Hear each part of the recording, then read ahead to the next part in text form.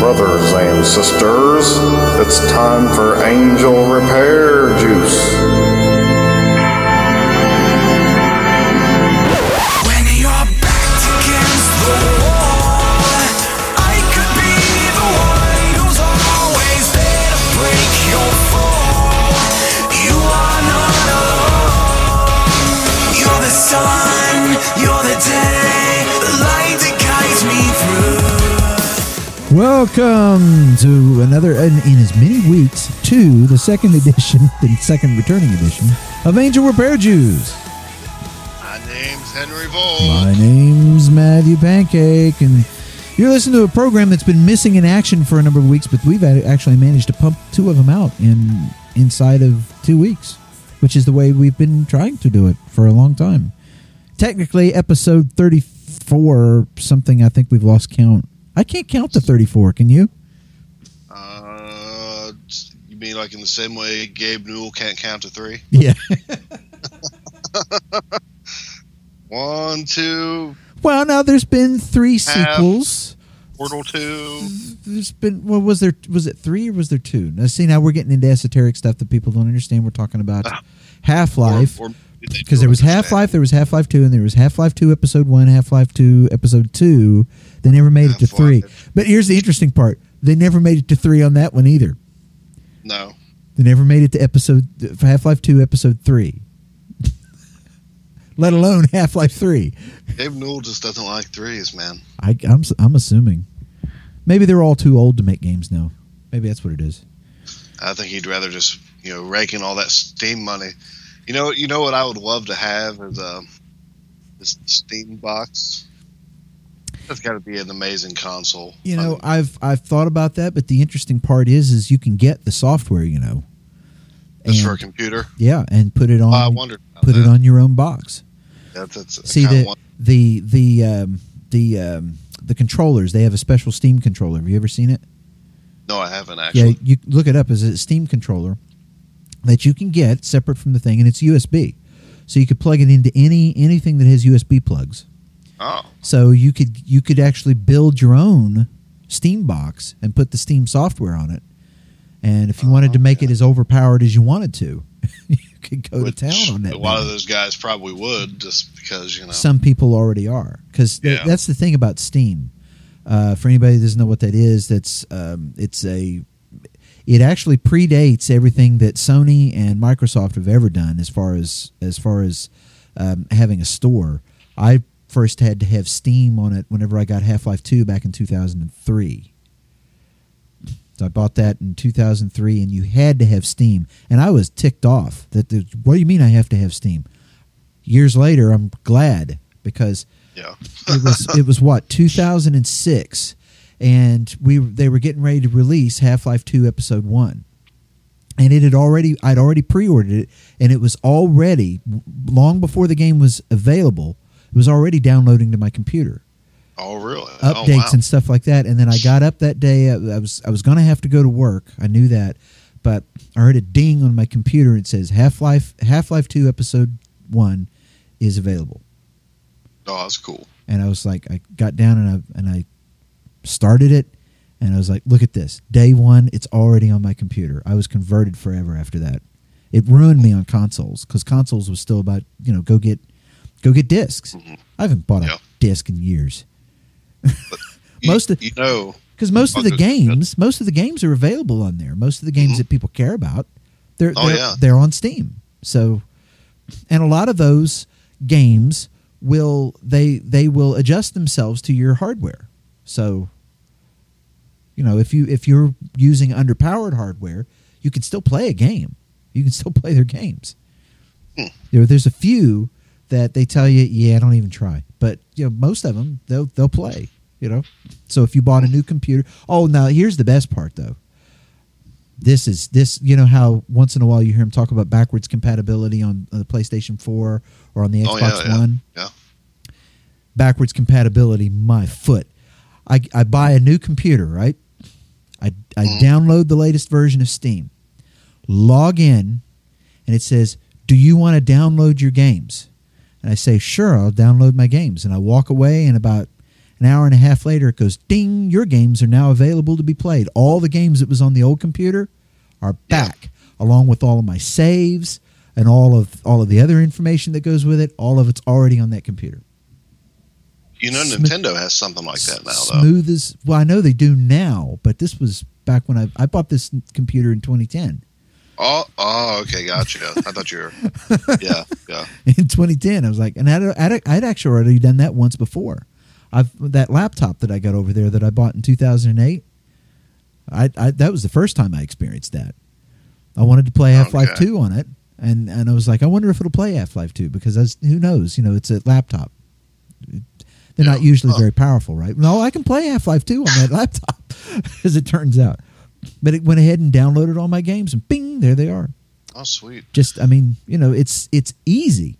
Here's another thing that sounds like we're welcome to the show all about Steam today, guys. Yeah, Angel Repair Steam. Angel Repair Steam. But here's the thing that it does for you that's real important. That I love. Whenever you need to update the graphic drivers on any computer, I don't care what it is, there is a function built into Steam now where you just you click it and it says update drivers now. It starts updating your drivers, and then it tells you Nice. Anybody that's ever tried to do driver updates, it's a pain. It's a pain. It is. It is a serious, and it's one of those nervous pains. Oh, I got to take that back. It's a pain on Windows, but if you have, say, like Linux Mint or Ubuntu, it's a dream. Well, that's what it's like. As a matter of fact, it's very similar. You just have Steam open and you select the thing, and on Windows now, get this, on Windows, it does this whole thing in the background. It says Steam is now ready to restart your computer, and blah blah blah. You restart one time, comes up, graphic drivers are done. You're finished. Oh, wow. You're done. Yeah, that's a good deal. That is. It's worth it just for that. Trust me.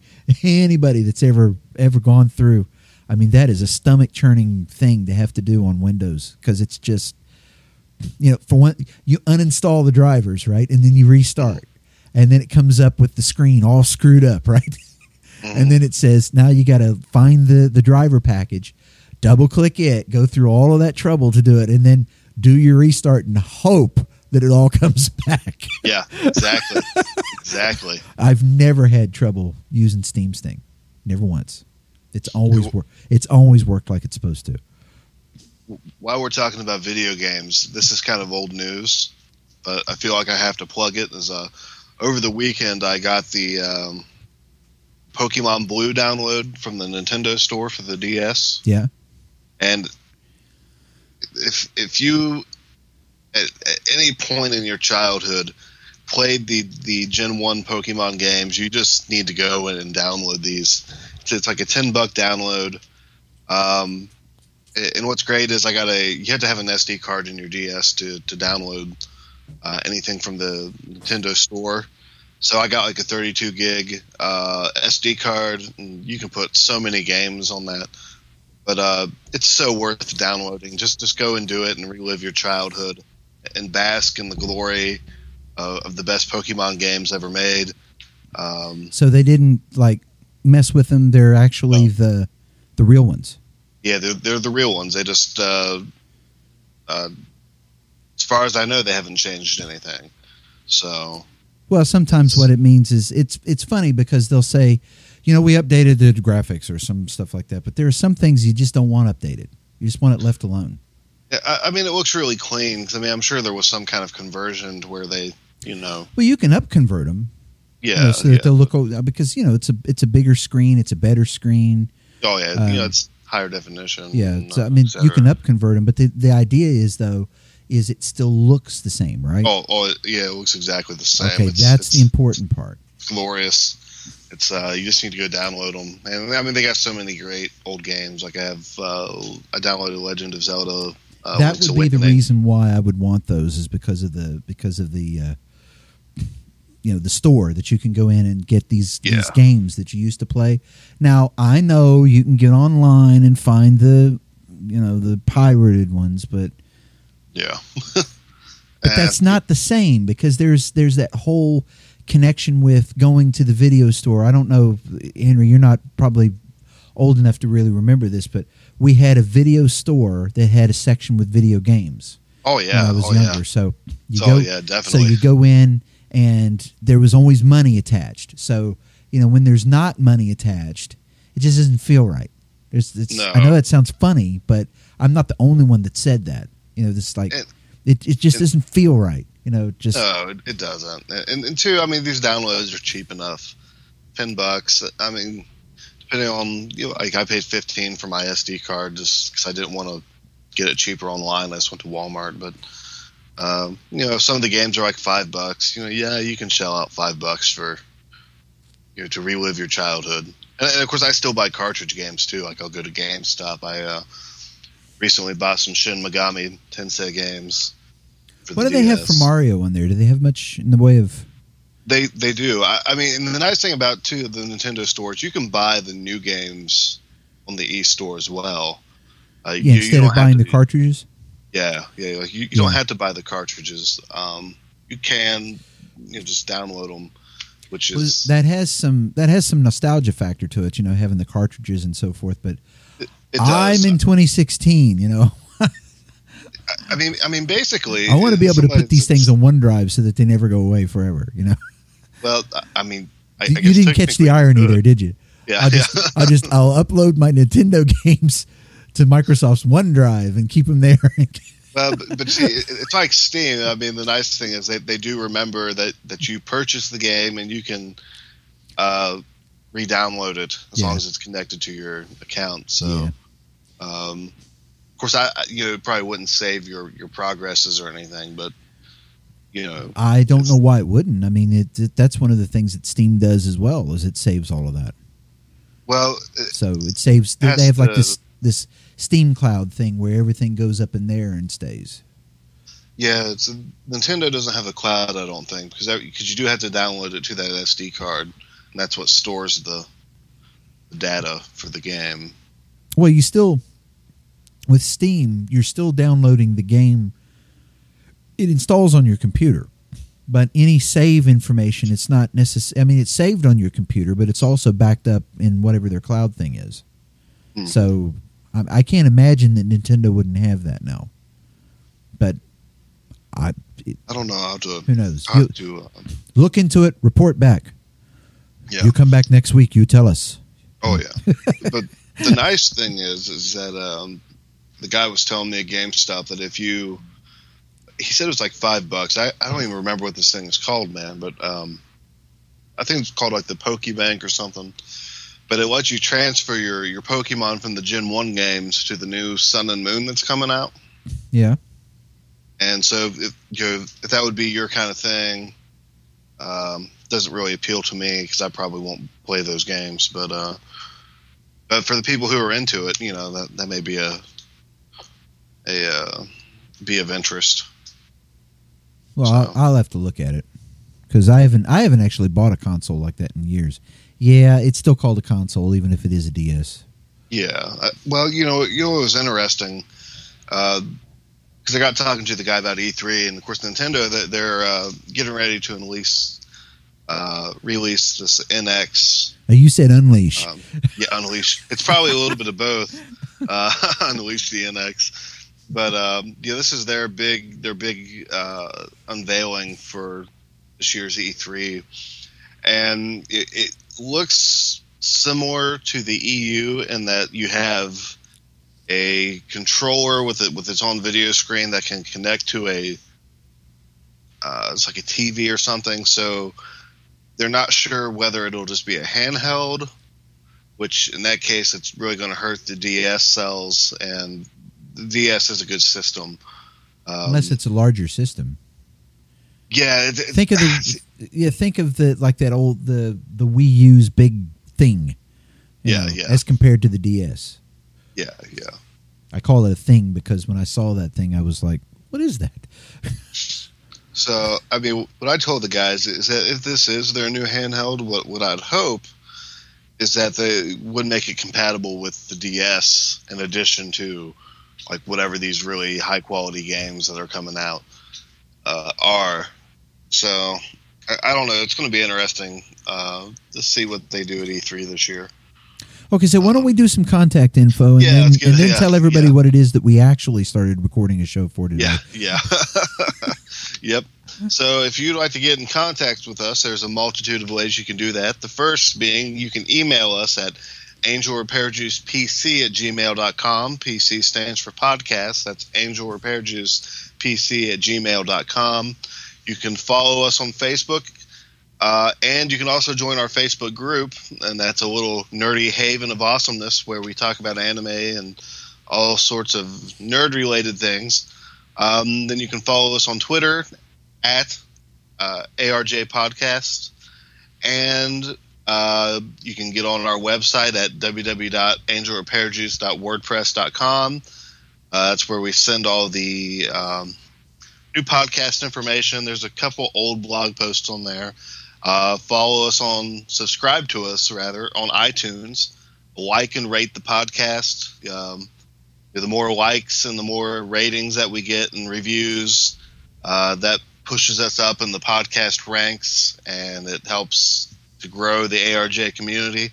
So if you support what we're doing here, it doesn't even have to be long. Just give us a nice little review, and we ought to appreciate focus. it. We ought to focus more on that page, because have you seen how it's popping up? It says we get likes, we get likes, we get likes, and it's on iTunes. On the Facebook Angel Repair Juice page, not the group, the page. Yeah.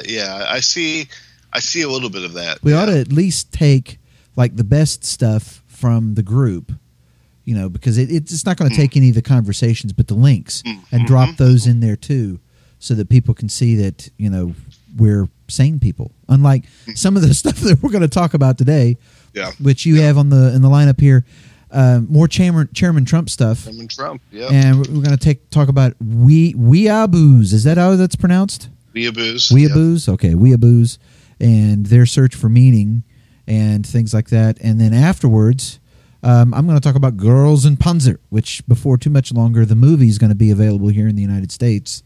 And that's been released twice in Japan in 5 months and has made a ton of money. And I'm going to try to explain why people care. So you should care, because it's cool on a lot of different levels. Maybe one of the reasons why people think that it's great is because people who just like it just because it's a bunch of girls driving tanks can sit alongside people who go, oh, I see why it is that they constructed the story the way they did. There's a lot of cool stuff in there. So Girls in Panzer. Let me tell you, Matthew, I care so much. No one cares more than me. He cares. Listen, I'm going to get these girls and their tanks, and we're going to build a wall. It's going to be magnificent. Then they're going to get all the Mexican tanks. And they're going to man the wall. Mexican tanks, put them over the border, because we got to get them out of here, okay? I'm telling you. We can't lose any more tanks to the Mexicans. We got to get them out of here. We got to build a wall, get them out of And here. that's all because using the Chairman Trump. Yeah, Chairman Trump. Okay, so how do you want to do this? I mean, you gave me some clips, right? Yeah, we actually have some audio for you all today. A nice little switch up. Next week, I'll probably be back with just readings, but, anytime we can get the listeners' audio, it's more beneficial. So you want to cue the Chairman Trump music there, Matthew? Chairman Trump music? I thought we had music. No, we didn't. Oh. Well, I can add it in afterwards. Okay. Right here is where the music goes. Yep, right here. So I'm just going to go ahead and drop it there. And I'll even leave the noise in over top. Okay, so I got 2 clips here. What should I do? Flip a coin? Yes, flip a coin. Flip a coin. Okay, then I'm going to drop in, I think, this one. I love the Bible. I've read the whole book. I love the Bible. Great book. Incredible book. I love Corinthians. I love both of them. I think they're incredible. I love their leather. And I'll say this. I really do. I love it. And I'll say the Book of Job. Incredible book. Incredible book. It's Jobs is in the Bible. Jobs is in the Bible. If our president wasn't reading the Quran, maybe he'd know that. But here's the point. Very important. Very important. Jesus, most boring part of the book. Are you kidding me? He's a very boring guy. They should have chopped him up into pieces. They should have chopped him up. Why did they crucify him? He came back like Voltron. Unbelievable. Unbelievable. I would be a way better Jesus. Way better Jesus. Oh, man. I love But that. that one's clip. nowhere near as good as the other one. When are we going to do that one? Let's go ahead and play it, then we'll just talk about Better it. just go ahead and drop that one in right now. Yeah, go ahead and Okay, here drop it it in goes. there, First man. off, I'll say something very, very important about ghosts, okay? They wear white sheets. They wear white sheets. We don't know what's underneath them. We don't know what's underneath them, much like a great company that supports me, an incredible energy company that supports me called Triple K. Incredible energy company. There's this British guy. He's a duke. His name is David, and he tells me about this incredible new alternate energy called white power. Unbelievable. And apparently, white power has been running this country for 350 years. I had no idea.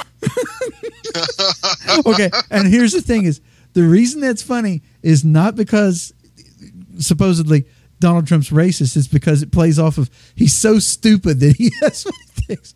Because remember the clip whenever they're saying, "Are you going to renounce him?" He goes, "What group? I don't know a group. I can't denounce them unless I know who they are." Yeah. It's like it's the KKK guy. Yeah. Well, I didn't know. I mean, this earpiece powers wasn't was working, that. I and it love was him. 8:00 in the morning. You know, that was his excuse. When the fact is, he was just doing that in order to be in the news. So that's Well, he wants their vote, too. oh sure. Well, he might, but it was at that point. It's really about being in the news. Oh, yeah. You know, that's what really counts. It's not nobody's counting votes yet. He just wants to be in the news. So that's his main reason for doing that.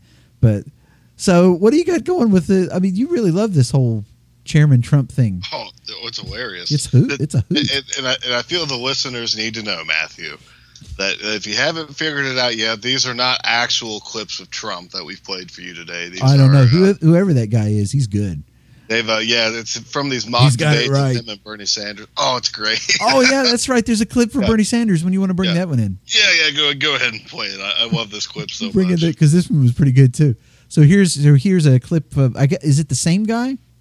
No, they're two different actors. It's almost like a show. I think they go different places. I don't know if they tour or not, but they go and they put on these mock debates. And, Oh, okay. Oh, yeah, I've heard about that. That's what this is from. Okay, so here's the one doing Bernie Sanders. I am not particularly religious. However, I do have a Holy Spirit-like effect on Vermonters and Vermont-like people. Wherever two or more Birkenstocks are gathered, I am in their midst. See, this is the real reason why you don't want Hillary as the candidate. You want it to be Bernie Sanders. yeah. Oh, Because if we have to watch the nation come to an end, it might as well be entertaining, you know. Exactly. Which brings us to another point that you have in there before you get too much further. Well, no, wait a minute. Am I jumping the gun on that? No, go ahead. No, Go ahead. That was the perfect segue there. Okay, the dollar will, because I saw this all over YouTube this morning. I don't know why.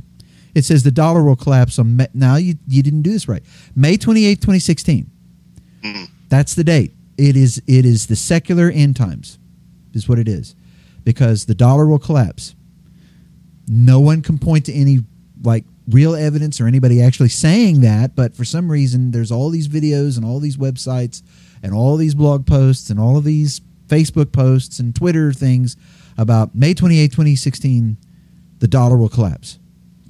Putin says it will collapse, although he's never actually said it. Trump has said it. What was the one guy? I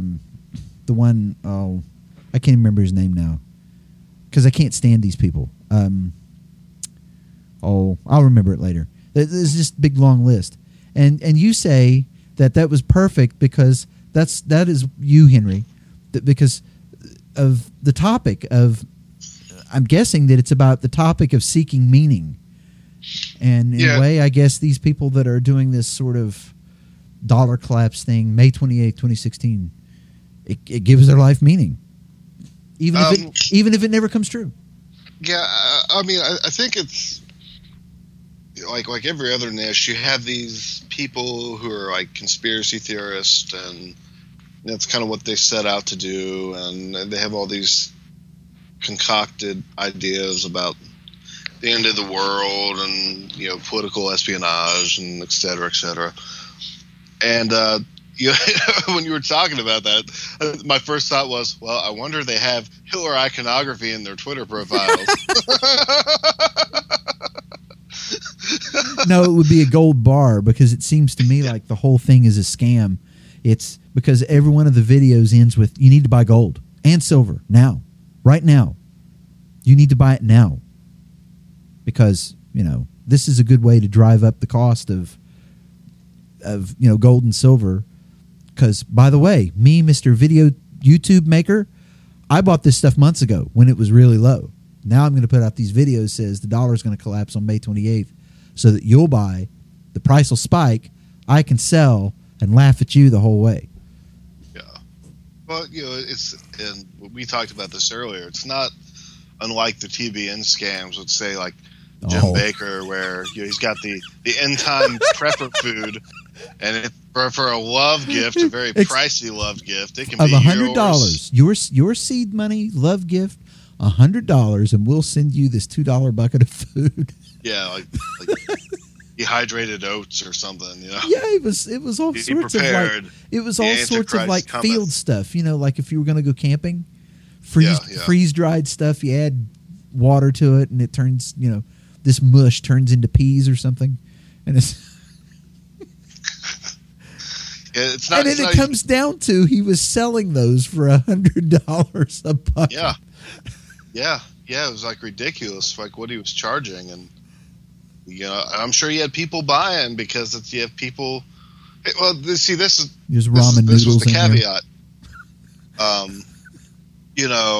I said previously in our discussion that I agree with Marx that religion is the opiate or the opium of the people, and sometimes I just wish that religion would just go away, because you look at all of the craziness that people do, and how they manipulate people based on their religious preferences and beliefs, and then secularism decides to get in on it, and you go, oh. yeah, it's just like.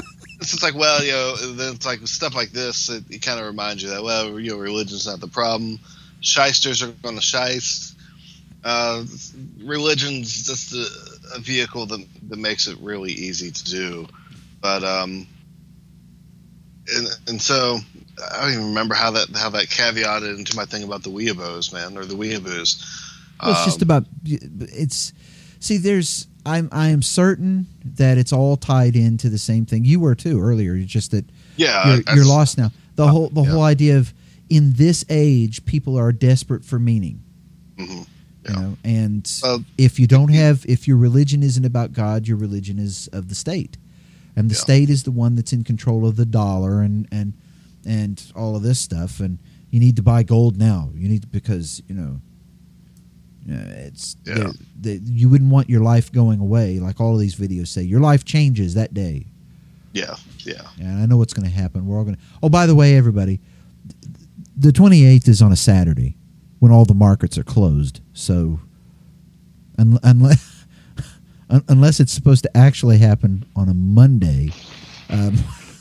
Yeah, it's that weird eschatological delay that always seems to happen. Well, they need to recalculate the feast days. Well, that's where they went wrong. See, these secularists, they don't know what they're doing. They is that what it is? Consider the feast days, yeah. They're trying to predict the end without God's help. Well, they didn't pay attention to the Corinthians, both of them. Yeah, both of them. Listen, these two Corinthians walked into a bar and they had something very important to say, and no one listened. If the president would just put down the Quran, he'd know that. Yeah. If he'd just read Jobs. Yeah, the Book of Jobs. The Book of Jobs. Oh, man. But anyways, after our last podcast, we had this long discussion about how we live in this age of anxiety, and people are looking for meaning, and They're trying to find their identities, etc.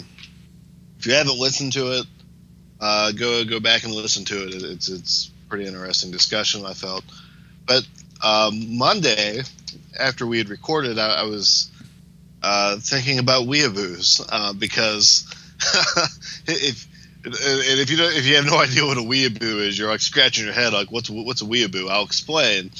But if you spend any time on any anime pages or groups on Facebook, weeaboos are the constant butt of the joke because no one likes them. There's all kind of memes talking about weeaboos. So to key everyone in, weeaboo is a person who really likes anime, who is about the anime life. They're very otaku.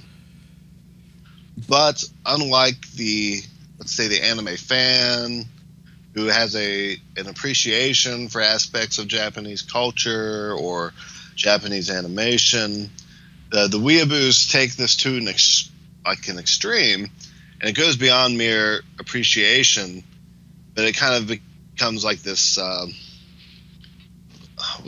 see, now I'm going to forget the term. It's cultural appropriation, basically. And they renounce their American identity, Ooh. and they try to become Japanese. It's Japanese blackface? Well, that's pretty much what it is. If they could paint their faces yellow? Yeah. Yeah, it is. It's kind of like a Japanese cultural blackface, and that they try to speak Japanese, and they learn a lot of their and of course, I mean, these are stereotypes, but they're also kind of, I think, observances or observations of people who are weeaboos. They gain most of their information about Japanese culture through anime. They learn most of their Japanese through anime. And they think that Japan is superior to all other nations. And they try to live like they're Japanese, so maybe they'll like eat Japanese food like for breakfast, lunch, and dinner. And per the stereotypes, they usually have like the Japanese hug pillows with the anime girls on them, and they'll have anime stuff plastered all over the rooms. They collect swords, and they're just very annoying. But beyond the obsession, it's very clear that they don't know what they're talking about, and it's very clear that they're not Japanese, and so they're very offensive. And so I think there's a couple of different ways you can kind of analyze these people or this phenomenon. But one thing I found that was very interesting was if you get on YouTube, you can watch videos of Japanese people reacting to watching videos of weeaboos, basically. And so the one that I had watched was this guy who was Japanese and just like went to some city in Japan and was showing people this compilation of different weeaboo stuff. Like the people post their weeaboo-ness on social media or on YouTube. I have to stop you here because I'm probably like most of our audience. We can't get past the fact that these people make videos of themselves. Yeah. and if you go on to YouTube or just do a Google search for weeaboos, you can see actual pictures and videos of these people, and it's just like what are you thinking? Like why would you broadcast this? This is crazy. It While is. you're talking, I want to do this now. Go ahead. I'm sure you'll be shocked at what you see. But so anyways, this guy is just showing these native Japanese people this video, and it was Curious. I don't mean to stop you again. Yeah, go ahead. But do they call themselves weeaboos?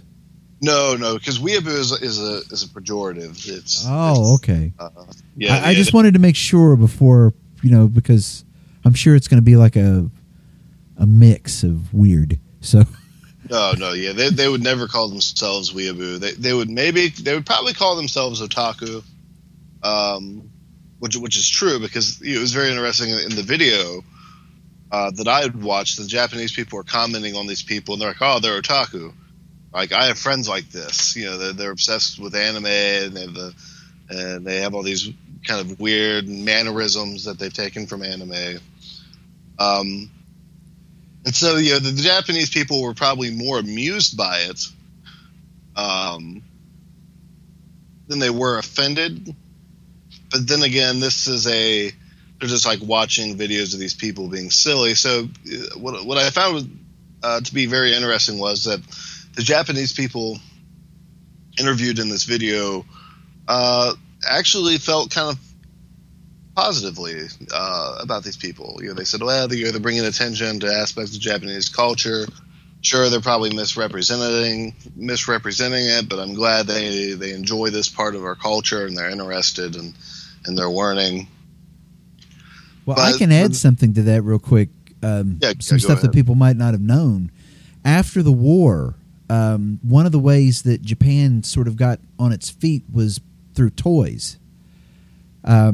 What they did was they used whatever they had, which was basically metal and iron and stuff like that left over from the war, whether they were bombed or whether it was theirs, it didn't matter. They scooped it up, they took it, sorted it out, and melted it down and started making toys, and they started selling that to us here in the United States.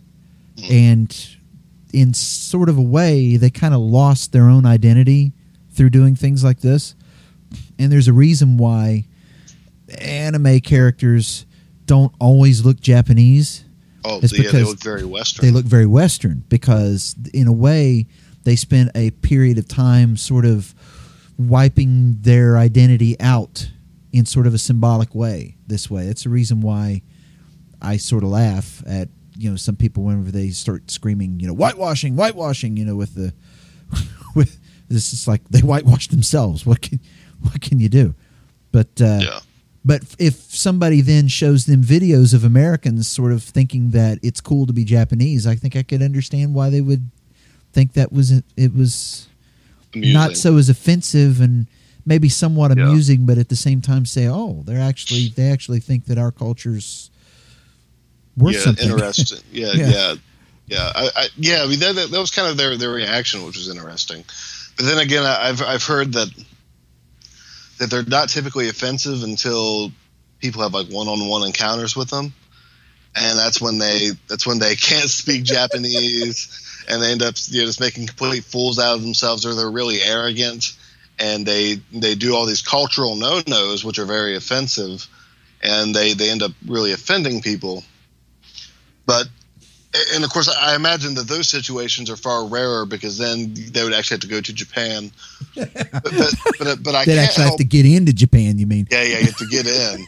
And but yeah, what I was thinking is that, and this is me personally, that I would be far more offended if I was Japanese American, either maybe half ethnically Japanese, or perhaps completely ethnically Japanese, but you're a first generation or second generation American, and then come in contact with these people over here.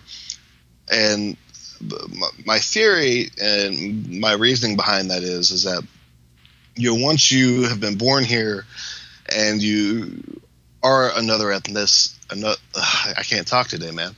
And you are ethnic. You're not the dominant white, so to speak. You do kind of. I would imagine that you would have this kind of somewhat of an identity crisis, because in many ways culturally you're American, but then you have this ethnic heritage, and you also do have this other ethnic culture that you're dealing with. You kind of live in both worlds, in the dominant and then in this subculture in which you were born to. And it's very good that we played the clip about Trump and white power, because I am going to talk about white power and how that relates to weeaboos and why they think that this cultural appropriation is acceptable.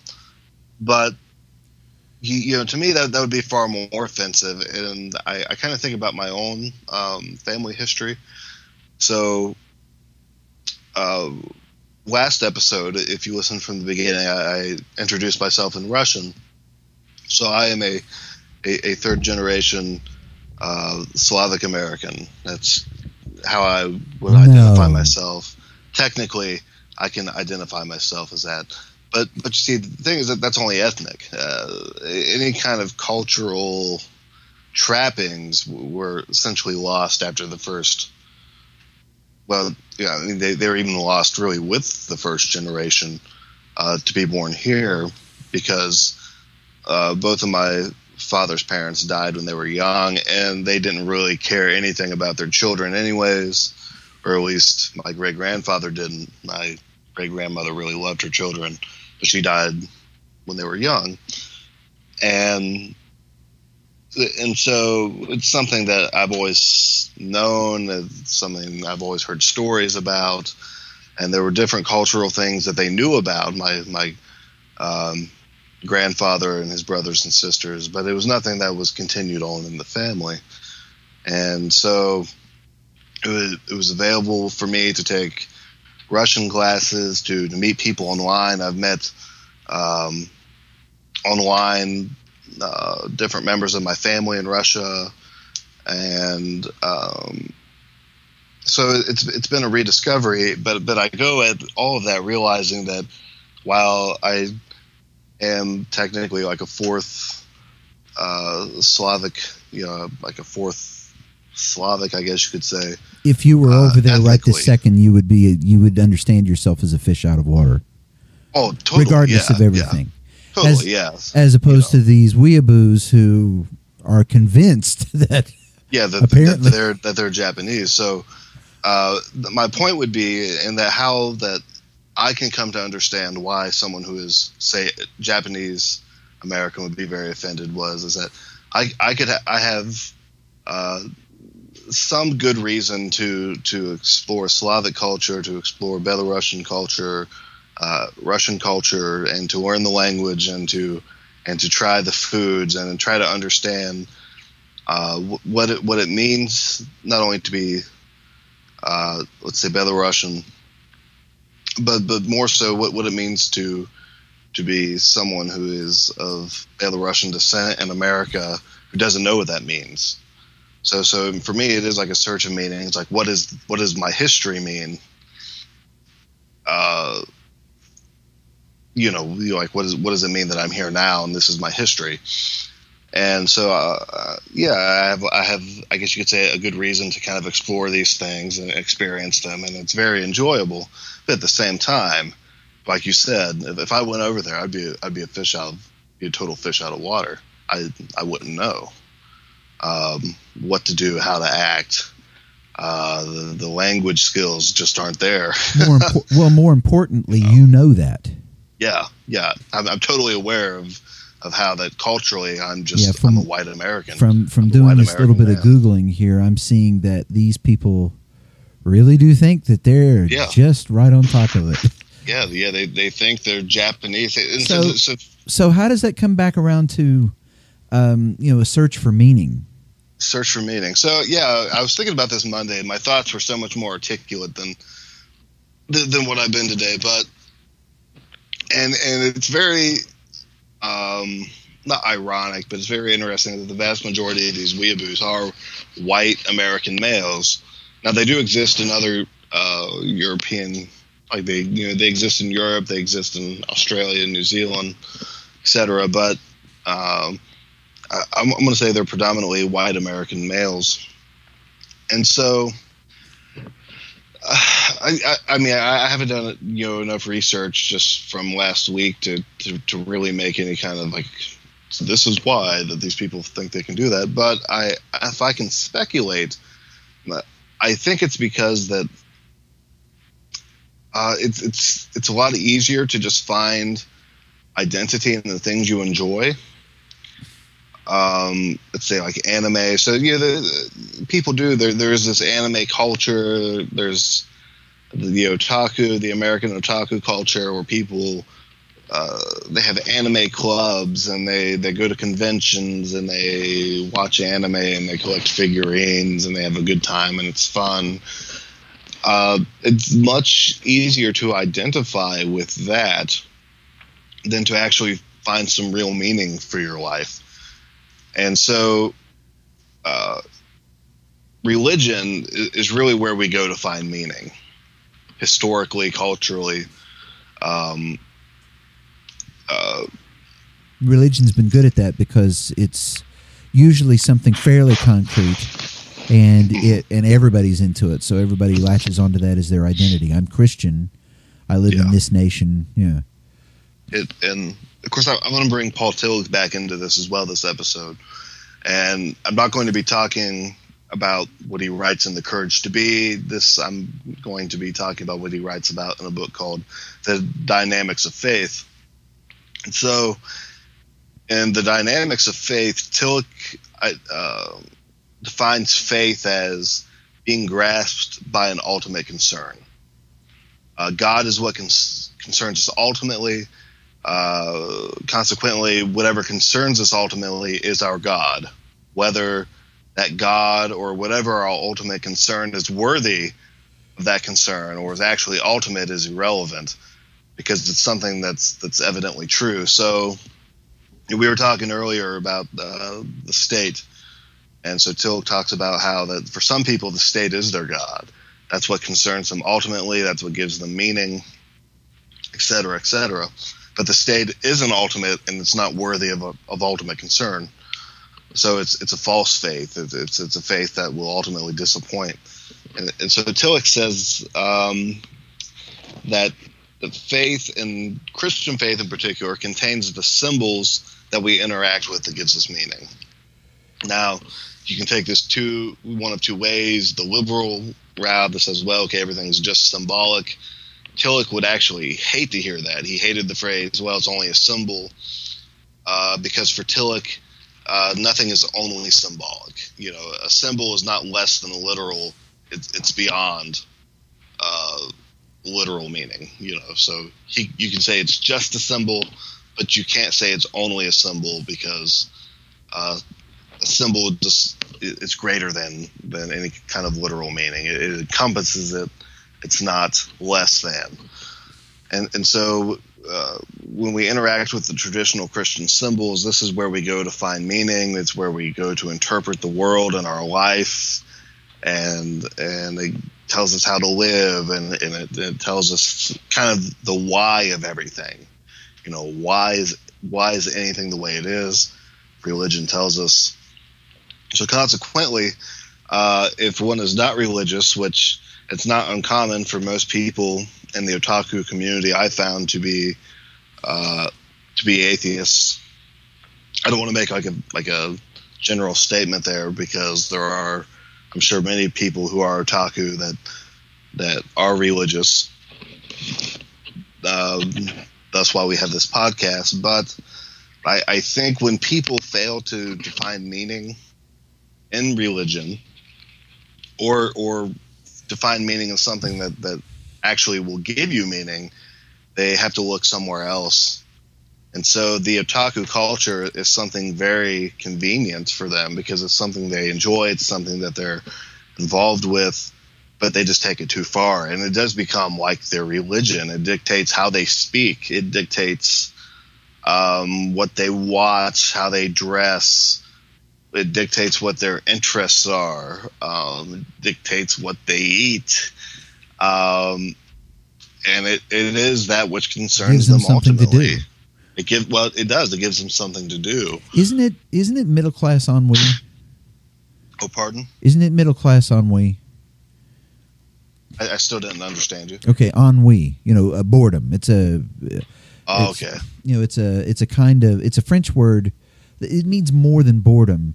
You know, the middle class, unlike a lower class of people that are working, you know, their butts off every day in order to keep the rent paid and keep all of their bills paid and try to figure out how they're going to, you know, get clothes for their kids because school's coming up and there's not enough food and they're getting ready to evict us and yada yada yada. The middle class, the way it works for them is they've got an abundance of stuff. They've got 2 cars. They've got the 2 kids, the boy and the girl, and dad and mom have their things that they do, and maybe they've got a babysitter that takes care of kids at a certain point, and there's just, since that meaning has been drained out, the symbolism of all sorts of stuff have been drained out of life in general. These kids grow up and they don't have anything, and the middle class ennui is dangerous because it could turn into anything. This is the exact same reason why someone who's white becomes radicalized, decides that they want to go overseas to join ISIS. Yeah. It gives my life meaning. So Yeah. the weeaboos sounds like they do the same thing. It's just not. I mean, but they do it to an extreme because everything else in my life is wash. So I might as well run with this.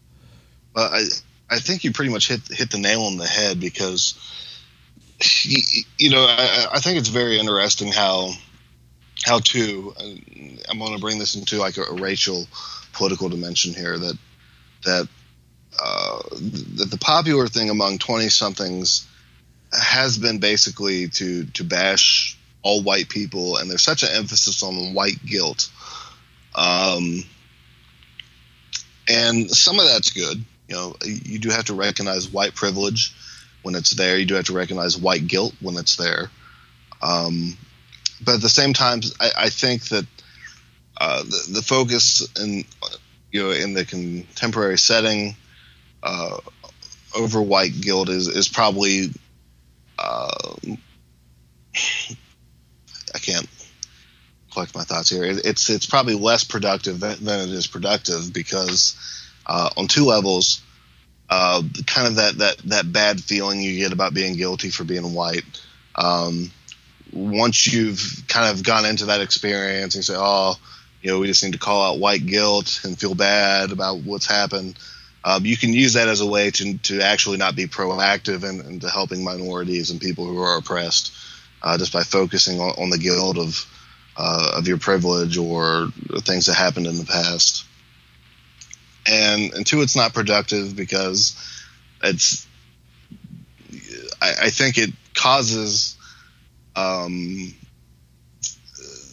middle class boredom, like you said. So you have all of these white guys who are bored and they don't have any meaning, because first of all meaning in their life has been caught up in the kind of middle class white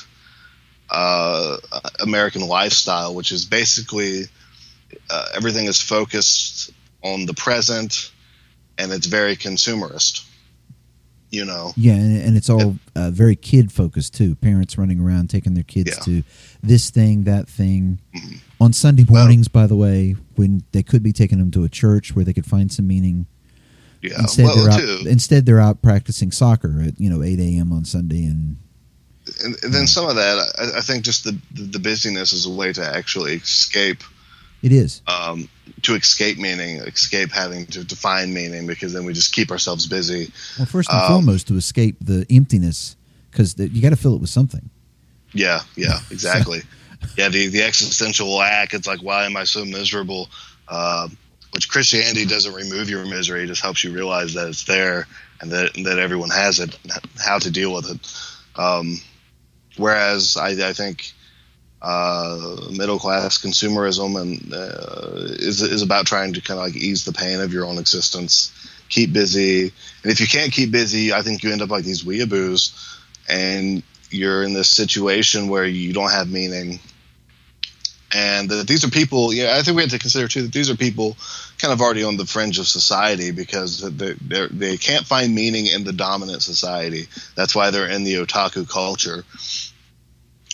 And maybe they're just not thrilled with the idea of being white. Maybe just because it's the dominant here in America, or because they don't like the negative connotations that are around being white. Maybe subconsciously, I don't know. I'm speculating here, but it's clear that they want something different, and they want to have some kind of meaning in their life.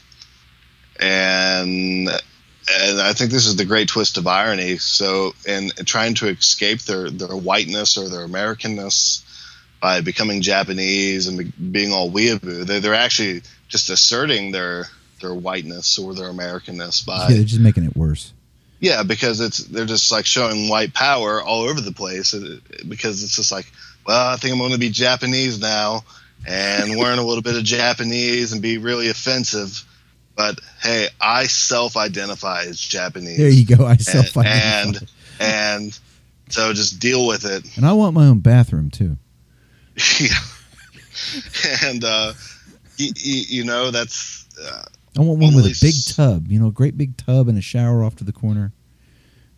Yeah. Which they can never have, because that's a custom install in the United States. It is. In Japan, there are houses that it's just expected. You're going to have a nice big deep tub with a heater and all of that stuff built right into the tub. So I wonder if the weeaboos actually install Japanese toilets, like where you have to squat. Well, now there's a lot of that all over the Asian. It's not just Japanese. Oh no, it's not just Japanese. I'm certain there are places still in Japan that's done that. But I'll tell you, they have high tech toilets. They do. There was this one that had all of this crazy stuff, a bidet and everything else, and it had a heater in the the lid and everything else. And an arm. It was just like sitting in the captain's chair on Star Trek. These arms come down. Well, you can buy those now here. I know. But I was seeing this on there. It's like this is the standard. Maybe to some degree they have some weeaboo going on for them. It's just not called that. It's just their middle class is bored too. It's so bored that we'll get our toilet. Just because if you're especially because there is a part of Japanese culture that wants to be American. Not just like I was talking before, where they actually tried to downplay their ethnicity as a nation itself, but they want to be American everything, and they ridicule this on regular television all the time. There are people that's what they do. They walk around speaking English all the time and trying to act like they're American, and they wear American clothes and sleep on American beds, not a futon. on what they think is an American bed and all this stuff. And some of them will even see, this is what happens when you throw a little more money into it. They'll import an American car with the steering wheel on, the left side instead of the right side and stuff like this. Oh, how did you get that here?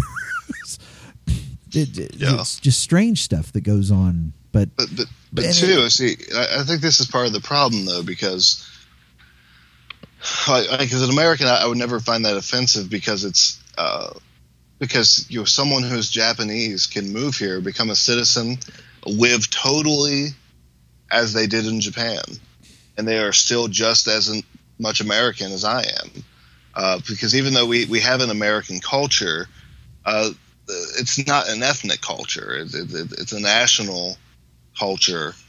And so everything's based around the nation, and so whoever is a part of the nation is just as much American as anyone else. And so I don't know how problematic all that is when you go to look at other countries' desire to be Western. But I think it's definitely more problematic for Americans who try to appropriate things from other cultures in a very distasteful and weeaboo-ish type way. I just invented a new word, weeaboo-ish. Weeaboo-ish. But I don't even know if I really have a point here, because I haven't said everything that I wanted to say maybe as eloquently and as articulate as I wanted to. But it's a good follow-on from last week. I think so. Yeah, that's kind of how I was thinking about it. And you have these people who I think are definitely looking for meaning. They're already kind of on the cultural outs, because the otaku culture already isn't mainstream. It's still a niche thing, especially if you're really, really involved in it, like these people obviously are.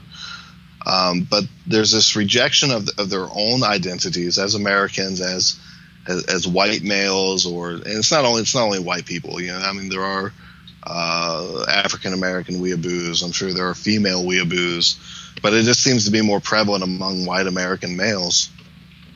but you have this rejection of their Western American identity, of their white identity, and it just seems like a cop out in a lot of ways, a distraction to keep you from really looking for meaning. You know, it's much easier just to forsake your own identity and say, oh, okay, this is what I am now, instead of actually having to deal with yourself, with your own history, and find your own meaning. And Finding in out some who ways, you really are. Yeah.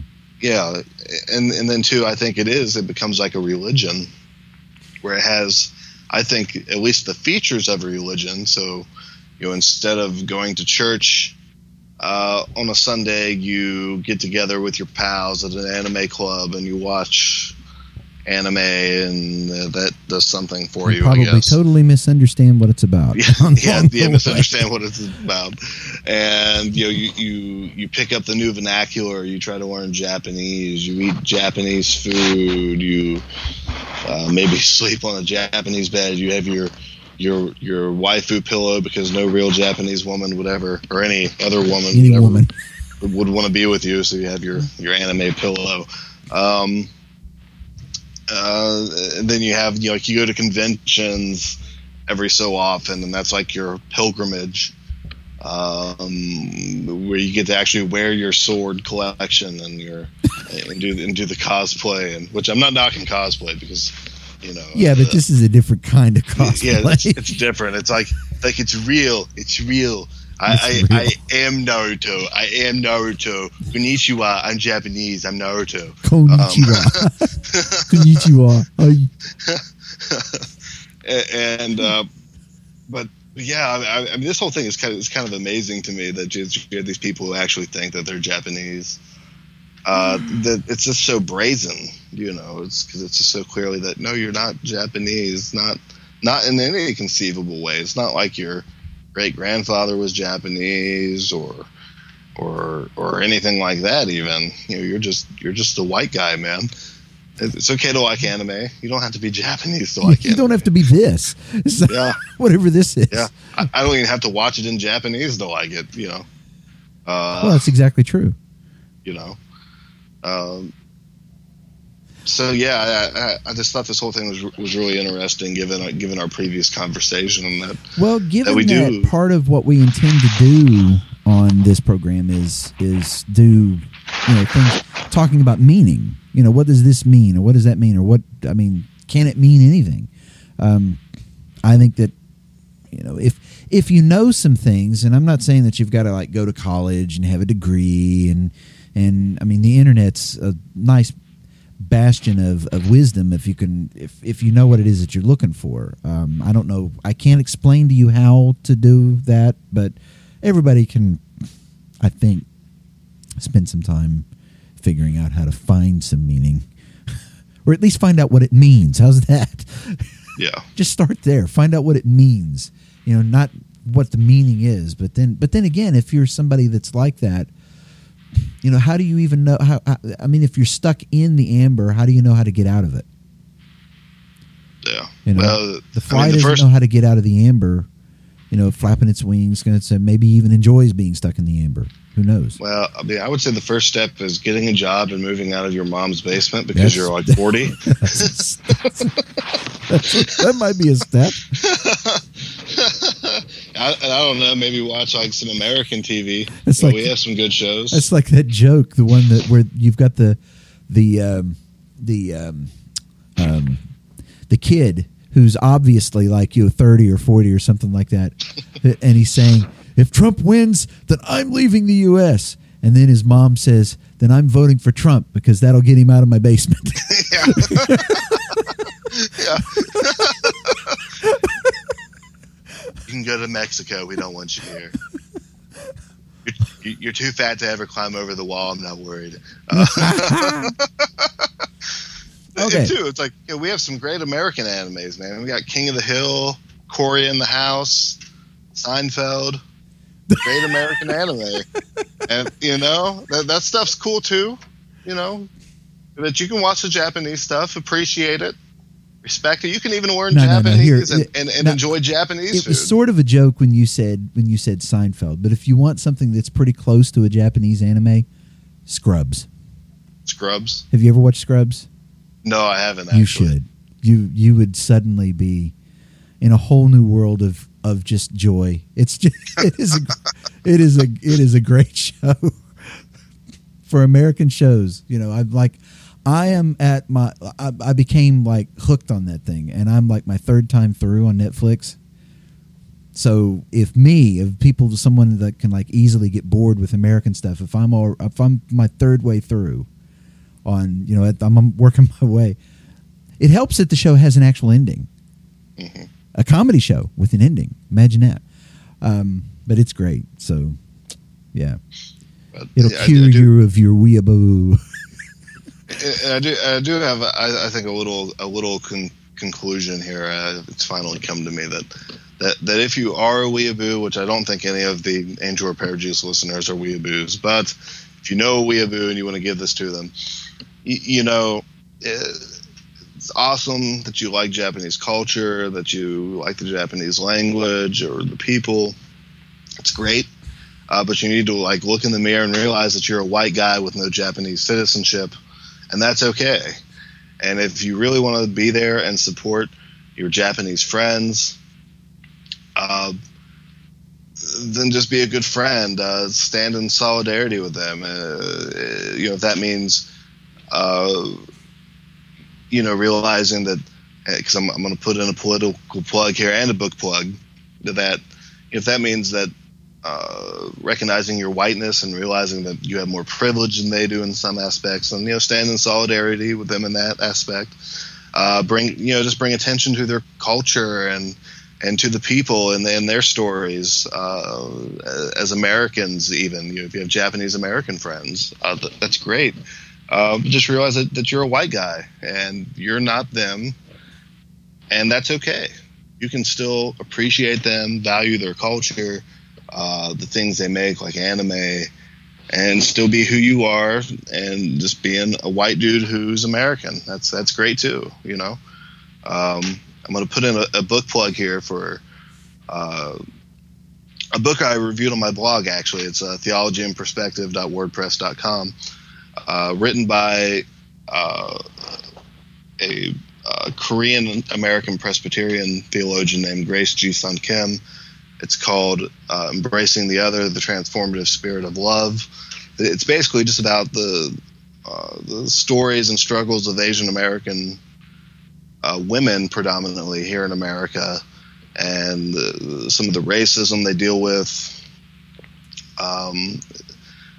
both, and the sexism, really, that too, the racism and the sexism. And it's just a good book to read. It gives you a new perspective on some of the struggles people coming here who aren't white have, you know, or their children, you know, and from a theological perspective. So it's a good read. All right then. Give it to your favorite weeaboo and tell them to like wake up and like you know quit being a jerk and, you know, like marginalizing people and whatnot. Unintentionally. Yeah, intentionally. I don't intentionally, who knows? You know, maybe it's a movement like that, you know. And I'll close with this because I know you want to get on to your segment. But one of the stories I heard on the line was this guy who was a weeaboo went to Japan, and he had like a house family, and he had taken this family's rice cooker and he had filled it with something. It was like a condiment item, and that's what he was going to eat. It was bad, and but he didn't tell anyone. Like, he didn't ask for permission. He just kind of came in and did like an American would do. Did just it like open an the fridge and go to town. Yep, and of course, like in Japanese portrayals of Americans, that's very much kind of how they portray us, like these very brazen, unapologetic, kind of rude people. And of course, like the house mother was very upset, and so she started speaking to him in English, and he was like calling her a racist. He's like how dare you talk to me in English? You're being a racist. And she was just trying to tell him how upset she was about him using the rice cooker without asking. And so, you know, I'll be Japanese, but I'm going to be Japanese on my terms. Yeah, on my terms. Yeah. Don't make me be Japanese. Like, really, I'm just here for the animes and the mangoes and to say konnichiwa, my friend. And so, moral of the story is just don't be a weeaboo. Don't be a weeaboo. Don't be a weeaboo. Don't do it. Don't do it. Don't do it. Find real meaning in your life. Yeah. Find real meaning. Like read a book, like or something, Bible or some philosophy or something. Something. You know, yeah. Okay. Don't be a weeaboo. Okay, now I'm going to be a weeaboo. No, I'm not. Now I'm going to do because people like really Girls and Punzer. Isn't that one of those? Do we want to take a quick break though? Oh, why? We didn't last week. Okay, we won't. We'll figure out what we're going to do for breaks later. We're not even certain how if like this is. We're going to be doing another one next week, so who knows? But actually, we won't be. So okay, well there you go. Yeah, this works out then. So, Girls and Punzer. Now, why on earth? It's on its face, people would say, okay, so this is just all about fan service. Well, not quite. I mean, this came out in 2011. The Studio Actus, and it was directed by people that actually have, and I can understand why people would think that. There's going to be a lot of fan service in it because Mishima and Reiko Yoshida is they're known for Strike Witches, which is loaded with fan service. So you would expect people to say, "Oh, but actually, it's not. It's nothing like that." It's about this young girl. Her name's Miho Nishizumi, and she's transferred into this school from her old military academy, and she is a member of the famous Nishizumi family, whose dojo has this long history of competing in what's called, I love this, it's really pretentious, Senshiro, which they translate into English as tankery, it shouldn't be that way. Senshiro would mean the way of the tank. You know, but tankery is so much fun to say. I know it's fun, but it's not quite the same, because think Taekwondo or Jeet Kune Do. You know, the way of the tank, the way of the hand, the way of the sweeping leg and stuff like that. So she transfers out of this old school because the military academy that she was a tank commander in there, and she did something that got her the label, literally labeled heretic. That's how her mom refers to her, the heretic, because her philosophy of life in Senshido is incompatible with the rest of the families. And the other thing is that the ORI Academy doesn't have Senshido. She's burned out on all this, so she goes there for that. And I'll start right now by saying one of the reasons why I liked that from the get-go was because when I was that age, I really burned out on a bunch of stuff that I really liked because the adults made it miserable. You know, you're going to do it this way. You're going to do it that way. Well, I want to do it this way because it actually comes out better when I do it my way. Okay, fine. I quit. I'm just not going to do it. So that's what Miho does. She quits. She's just, I'm leaving, go to this other school.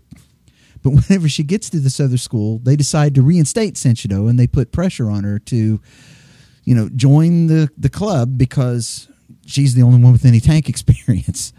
And they even threaten to expel her, which is where you've heard me talk about this on the program before. That sets up the sense of utilitarianism that pervades that whole world in that show. Miho's family is a representation of a utilitarian nightmare where the greatest good is served by individuals sacrificing for the well-being or negatively to prevent suffering of the collective. And for Japan, that's been a problem for many generations now. I mean, it was one of the things that helped drive their sort of mindset going into World War II. Just think a lot about the kamikaze pilots. They are programmed that, my sacrifice is for the greatest good to prevent the suffering of my people and to bring us to victory and so forth and so on, serves the greatest good of the nation. And the reason it's still a problem for people in Japan now is because you're also supposed to serve the greater good of your company, that you work for, or the team that you play for, the university where you teach philosophy, utilitarianism, and stuff like that to people so that they keep carrying it on year after year. Of course, that kind of ties into what we talked about last week with collectivism and neo-collectivism. It's finding your meaning as a part of the group, not as an individual. So it's just, it's out there. It's a form of consequentialism. Have you ever heard of that one? I have heard of it, but go ahead and explain For the listeners. For the listeners, produce the best consequences for the most people.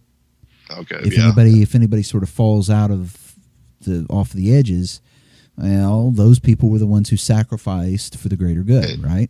It's like the great Spock said: the needs of the many outweigh the needs of the few. Well, that's a form of that. It's not that the listeners or even you are not unfamiliar with it. It's just that most of the time Spock said it, I believe it. That settles it. Spock said it, I believe it. That settles it. Now, in its most negative forms, though, for utilitarianism, it can be about alleviating suffering, and it often falls on a small number of people to sacrifice for the good of everyone so that we get rid of all the suffering. See? A peculiar aspect of that is that most of the time those sacrificing have no real choice but to make the sacrifices. You do what we tell you to do. Imagine a soldier forced to fight at gunpoint, which basically, once you're in combat, you are. I mean, if you're deserting, what's supposed to happen to a deserter? Most of the time in history, what happens to him? Oh, well, prison, death. Yeah, well, a lot of the time ostracized. They shoot him right there. It's like, if you're not going to help us, we're going to shoot him, take your gun, we're going to move on. Now, here was what Miho's heresy was. When she was doing Senshido back at her thing for the family, for the Nishizuma family, it was a competition. It was one of the big competitions, and one of the tanks in her division slid off of an embankment into a river, and it trapped all the operators when it was sinking. And so Miho stops her tank, which was the flag tank, by the way, because it's capture the flag is the way they play. She stops, she gets out, dives into the water to rescue him, which, by the way, causes them to lose the match. And it was the first match that they'd lost in over 9 years. Now, if I could say that there was something that's ingenious about this show, it's the fact that it takes the tank combat out of its natural context of being, in a war on the battlefield. And instead it turns it into a world where there's tank competitions, like it's a martial art. In fact, that's the reason that they call it Senshido. It's the way of the tank. By the way, you girls out there, if you take this, it'll turn you into well-formed women. There's a whole other aspect of that you can talk about feminism and sort of poking their finger at them and saying, you see, that's kind of silly, isn't it? No, but since military organizations are inherently utilitarian, I mean, think about how armies really are. If you do this, the writer gets to juxtapose that worldview against Miho's worldview, which, by the way, competition and teamwork is accomplished not through enforcing sacrifice, but by compassion and empathy, so that the show winds up being a clash of these worldviews. Now, the irony of this, of course, is that Miho's initial heresy of risking her life for others, it's invalid. It's invalid in that because it's not, first of all, it's not recognized as sort of being a willing sacrifice, because it's a forceful sacrifice. Those people that were in that tank down there that was sinking, they knew what they were getting into. They know what their role is, and if their role right now is to sink and die, then for the greater good, that didn't. Nope, that's not how she thinks at all. Miho hates that. Think of this, for instance, since we haven't actually done this in a while. Jesus is never shown as forced to die on the cross. Even though the world takes him by force, he willingly goes. It's unforced. It's motivated by his compassion, and that alone. Miho's thing is she sacrifices for her friends in all sorts of different ways. Some of it's not very dramatic. Some of it is, to end this drama, I'm going to do something that's, it's very minor, but it gets everybody off the hook. She does this all the time. But she's not compelled to do it because of what her family taught her. because she just thinks that it's the right way to live. At one point, as a matter of fact, at one point in one of the competitions, and whenever she's, the commander at her new school, they're driving the tanks across the shallows of this river in one of the tank stalls. And rather than, she's, by all rights, Miho should leave them behind. Let them take care of it. But nope, she's not going to do that. She gets a rope. She gets out herself. She's the commander, right? She gets out herself, jumps from tank to tank, ties them together, and says, now we're going to tow them out. They could lose. They could wind up losing, but her way of thinking is nope. First of all, you could say it this way. We need them, but who wants to leave anybody behind? Who wants to do something like that just for this, So these two worldviews are in clash in this. As silly as the premise is, there's a clash in that. And the final battle is even this last man standing battle between Miho and her sister, Maho. And they fight it out as though, let's see who wins here. Let's see which one of these is the one that really wins. And it winds up being compelling. I think that's part of the reason why people got caught up in this, because not just because Miho was, sort of sick of this and she left and she ran away from it all, tries to make a new start someplace else, even leaves behind stuff that she would really care about just to try to get out of it. It was the image of the teddy bear that she has that has bandages on it. It's got a bandage around its head and its arms in a sling and all this stuff. Through the whole show, I wanted to know what that's about. Why? By the time you get to the end of the show, they haven't told you expositionally, but you kind of know why.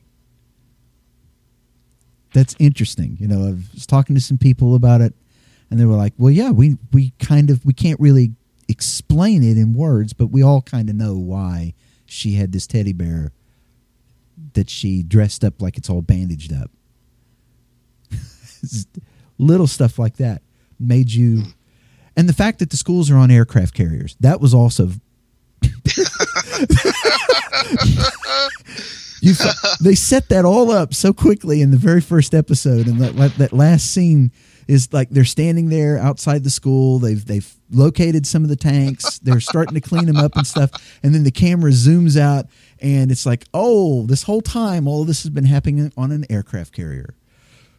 And they even explained why they did that. They said that what it was that the old school system wasn't working, so they decided to sequester everybody on these ships and send them out to sea. and just giving me a great new idea. Listen, enough of this wild garbage. I'm going to get Mexico and all the Mexicans and put them on a giant aircraft carrier and get them out of here. See, well, they can live on them. This is dangerous. Angel repair juice is dangerous, man. We could be giving Trump ideas as we speak. And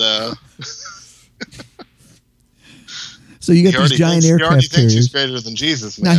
Now here's something interesting, dangerous. Though. Most of the time in television in Japan, I've seen live television, comedy stuff that they've done.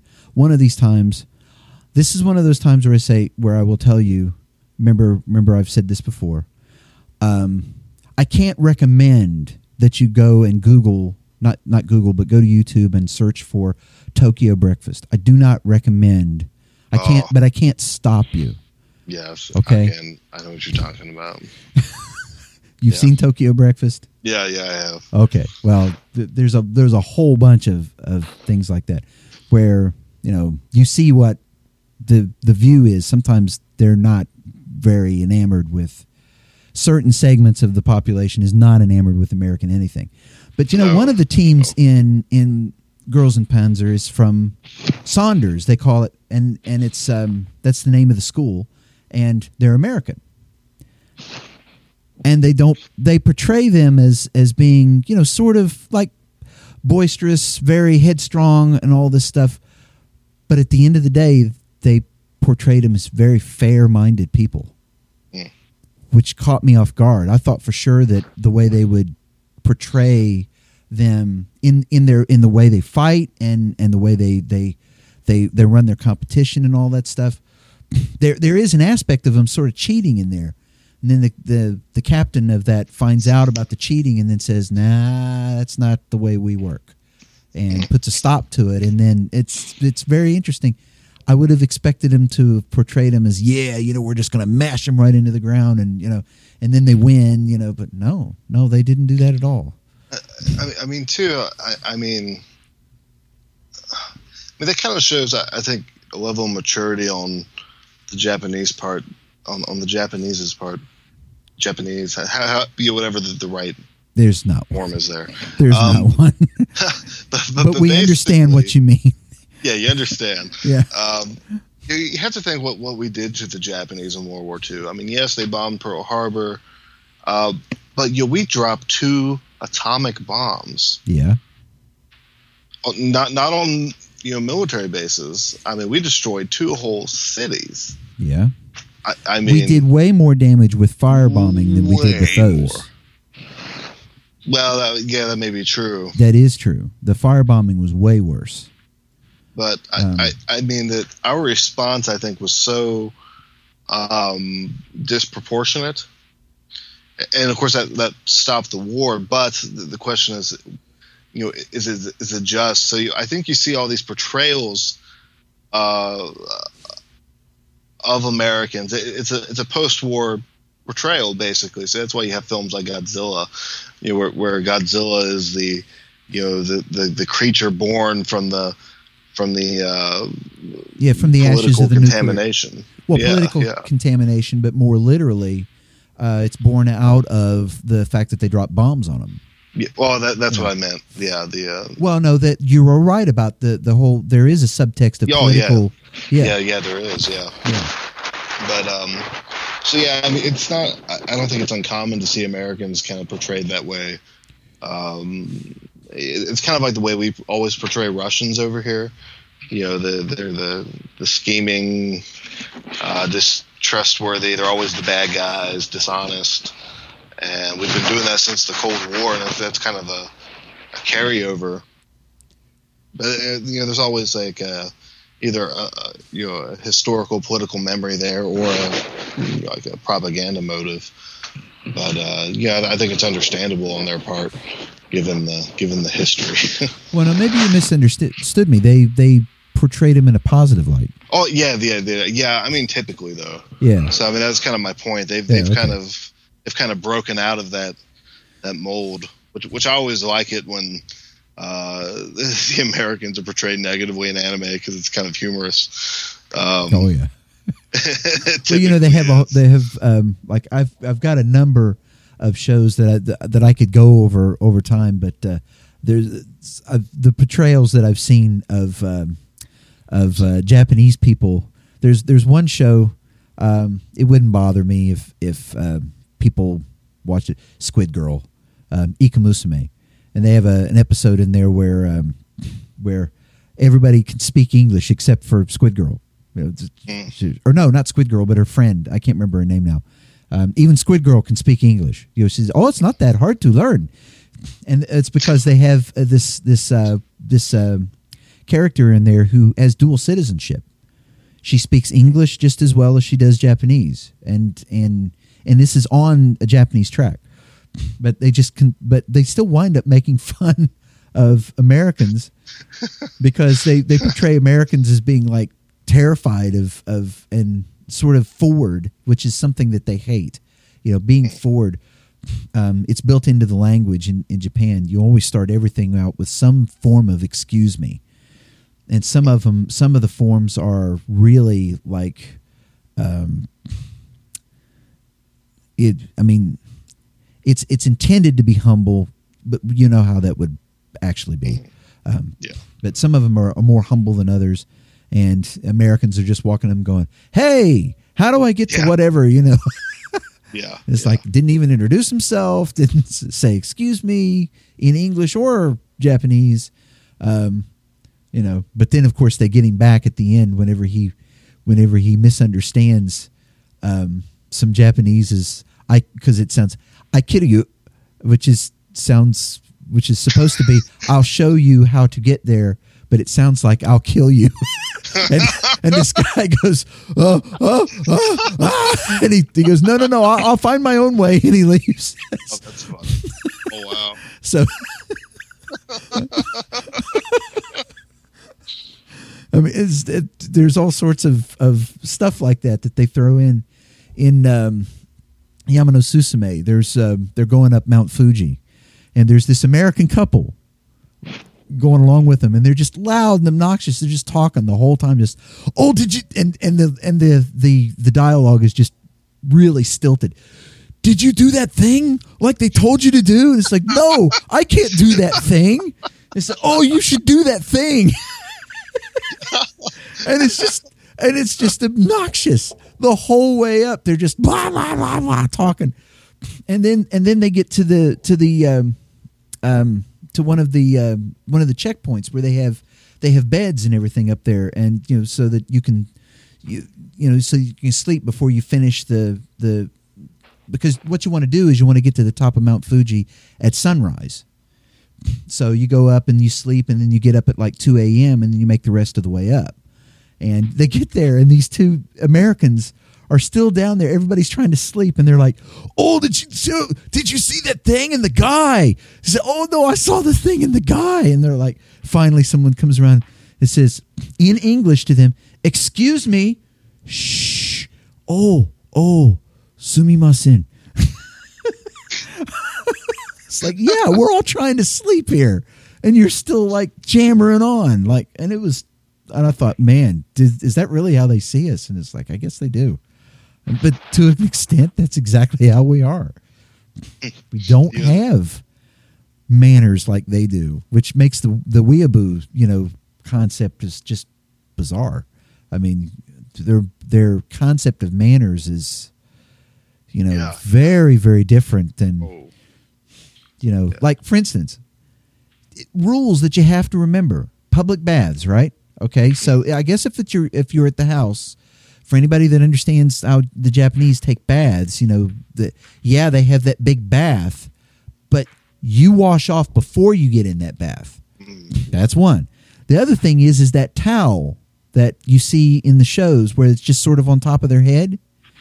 It belongs on top of your head whenever you're in the bath. You cover your groin with it whenever you're on your way into the thing. You put it on top of your head.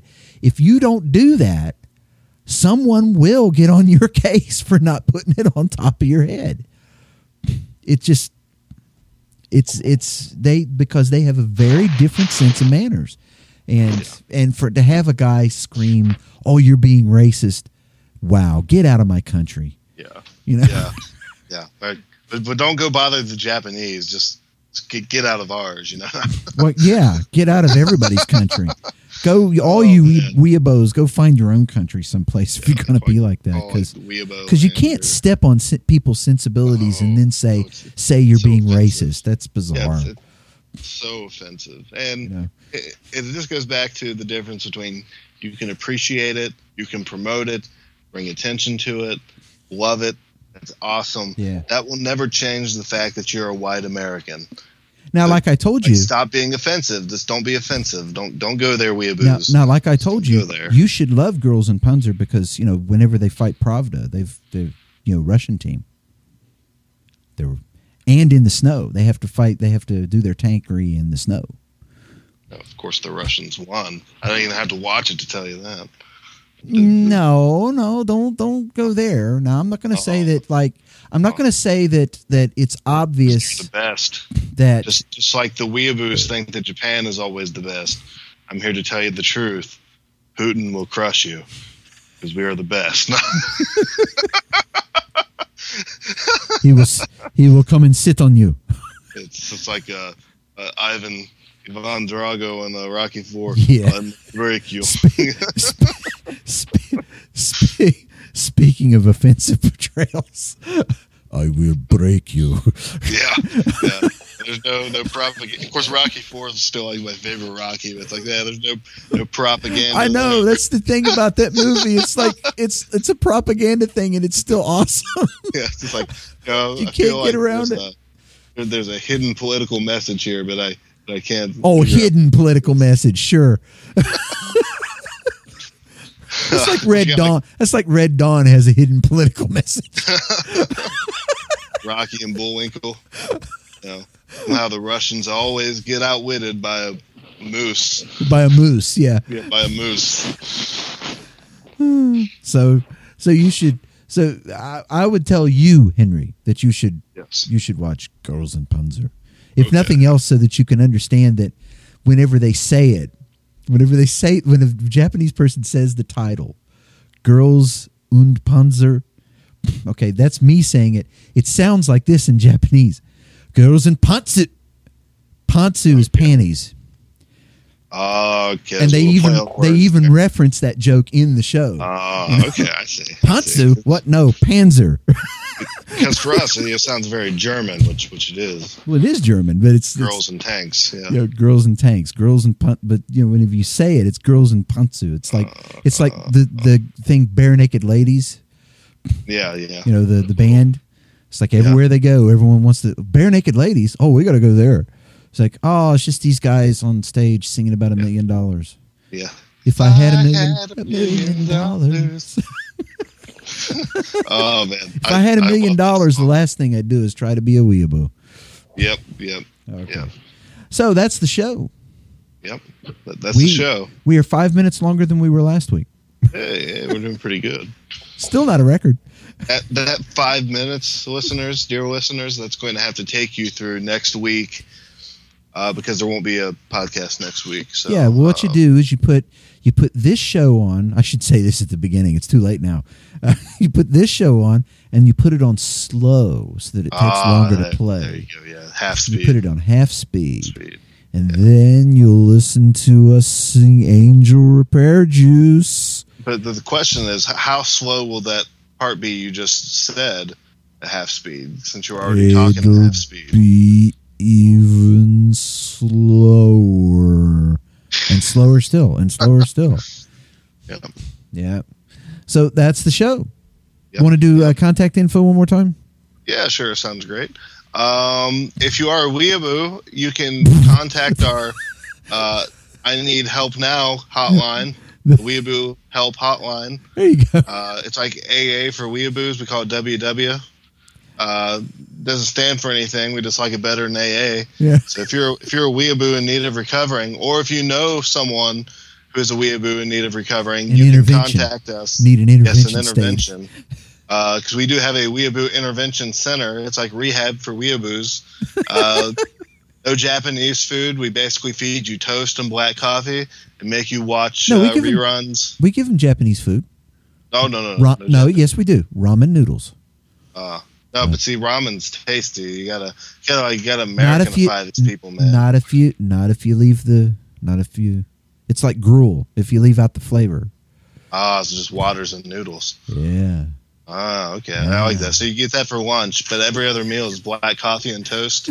We just show you reruns of Gilligan's Island. Gilligan's Island, yeah. And That's all you get to watch. Scrubs.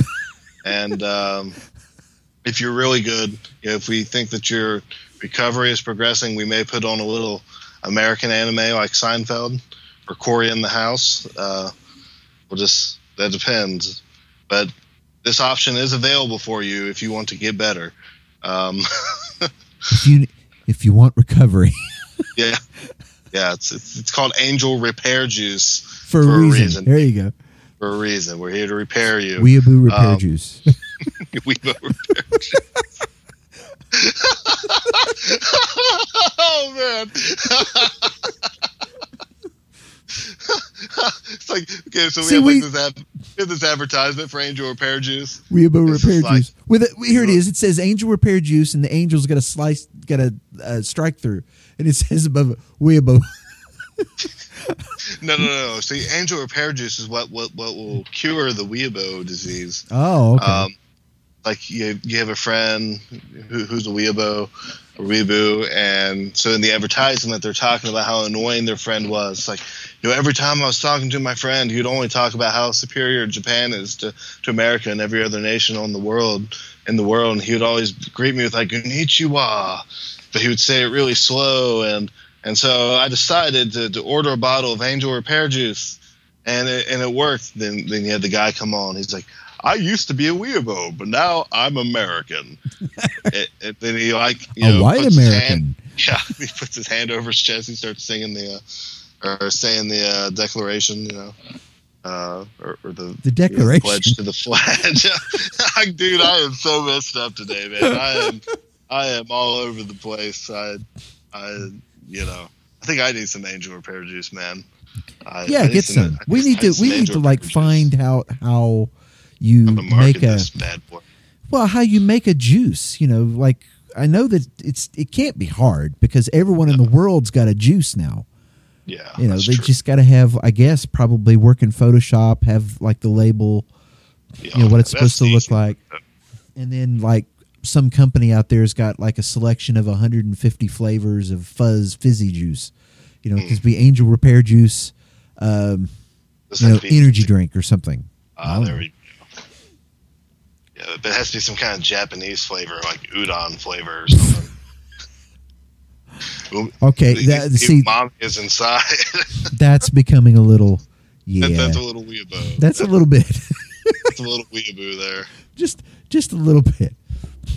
No, we want it to taste like something American. It's got to be American.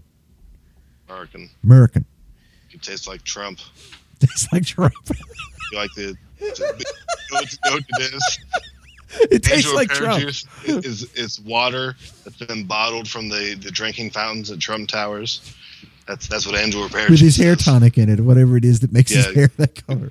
We went to Trump Towers and we stood there for hours just filling up these little water bottles. Well, they have a and fountain labeling. at the bottom. There's like this big fountain. Oh, even You just- better. you Yeah, can just get it out of there. Yeah. Yeah, the copper from all the pennies people throw in, that's the flavoring. That's what makes it good. No, there's no pennies in it.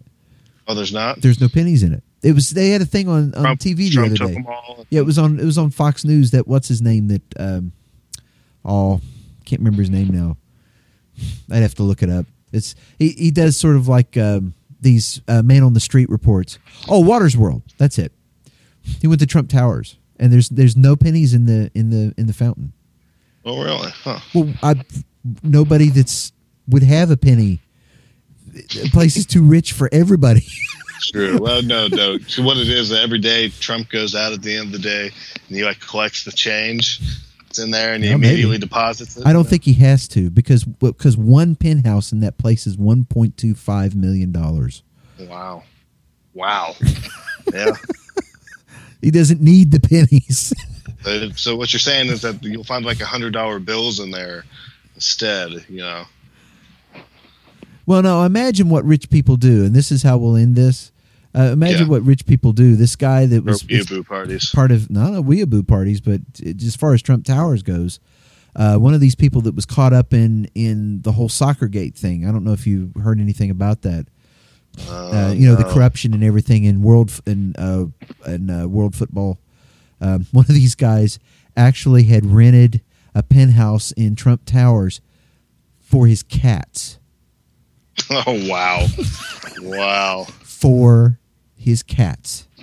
I don't know. This guy's making weeaboos look kind of good. I don't know. $0.25 million Wow. to buy a penthouse for his cats. There's no corruption going on in FIFA. None at all. No. No, none at all. Wow. Okay, so you've been listening to Angel Repair Juice. Did we actually give the contact info just now? Or No, was we just... didn't. Okay, so I'll do it then. AngelRepairJuicePC@gmail.com. AngelRepairJuicePC@gmail.com. One of us is going to check that today, so we can feel bad did, if somebody. actually. You did? Okay, did, don't yeah. say No another word. AngelRepairJuice.wordpress.com. Angel Repair Juice Facebook group, which is where you can go there and nerd out about anime and there are no weebos in sight, so we're in good shape. If you are a weeaboo, we will block you because you'll probably be really offensive and racist. And that don't fly here at Yeah, Angel don't Repair Juice. fly at Angel Repair Juice. Here at Angel Repair Juice, unless we're making fun of Trump, we respect everyone. Yeah. It's true. Angel Repair Juice's group, and there's also a page, and there's ARJ Podcast at Twitter, which is where we put pretty much all of these programs. If you subscribe to that, then you'll be able to get us that way. It's a cheap way to be able to subscribe. Got your phone, open up Twitter, look for ARJ Podcast, on Twitter, and that's us. So, you've been listening to Angel Repair Juice. That guy is Henry Polk. My name is Matthew Pancake, and come back in a couple of weeks. We hope. Good Lord willing, and the creeks don't rise. Come back and listen to us next time. More Angel Repair Juice. いやよいわよあんあんあんあそれあよいしょあそれあいやいや熱いあったかあなたの体頭の明かりはちょっと邪魔ね炒めて煮込んでほかほか炒めて煮込んでほかほかお鍋は熱々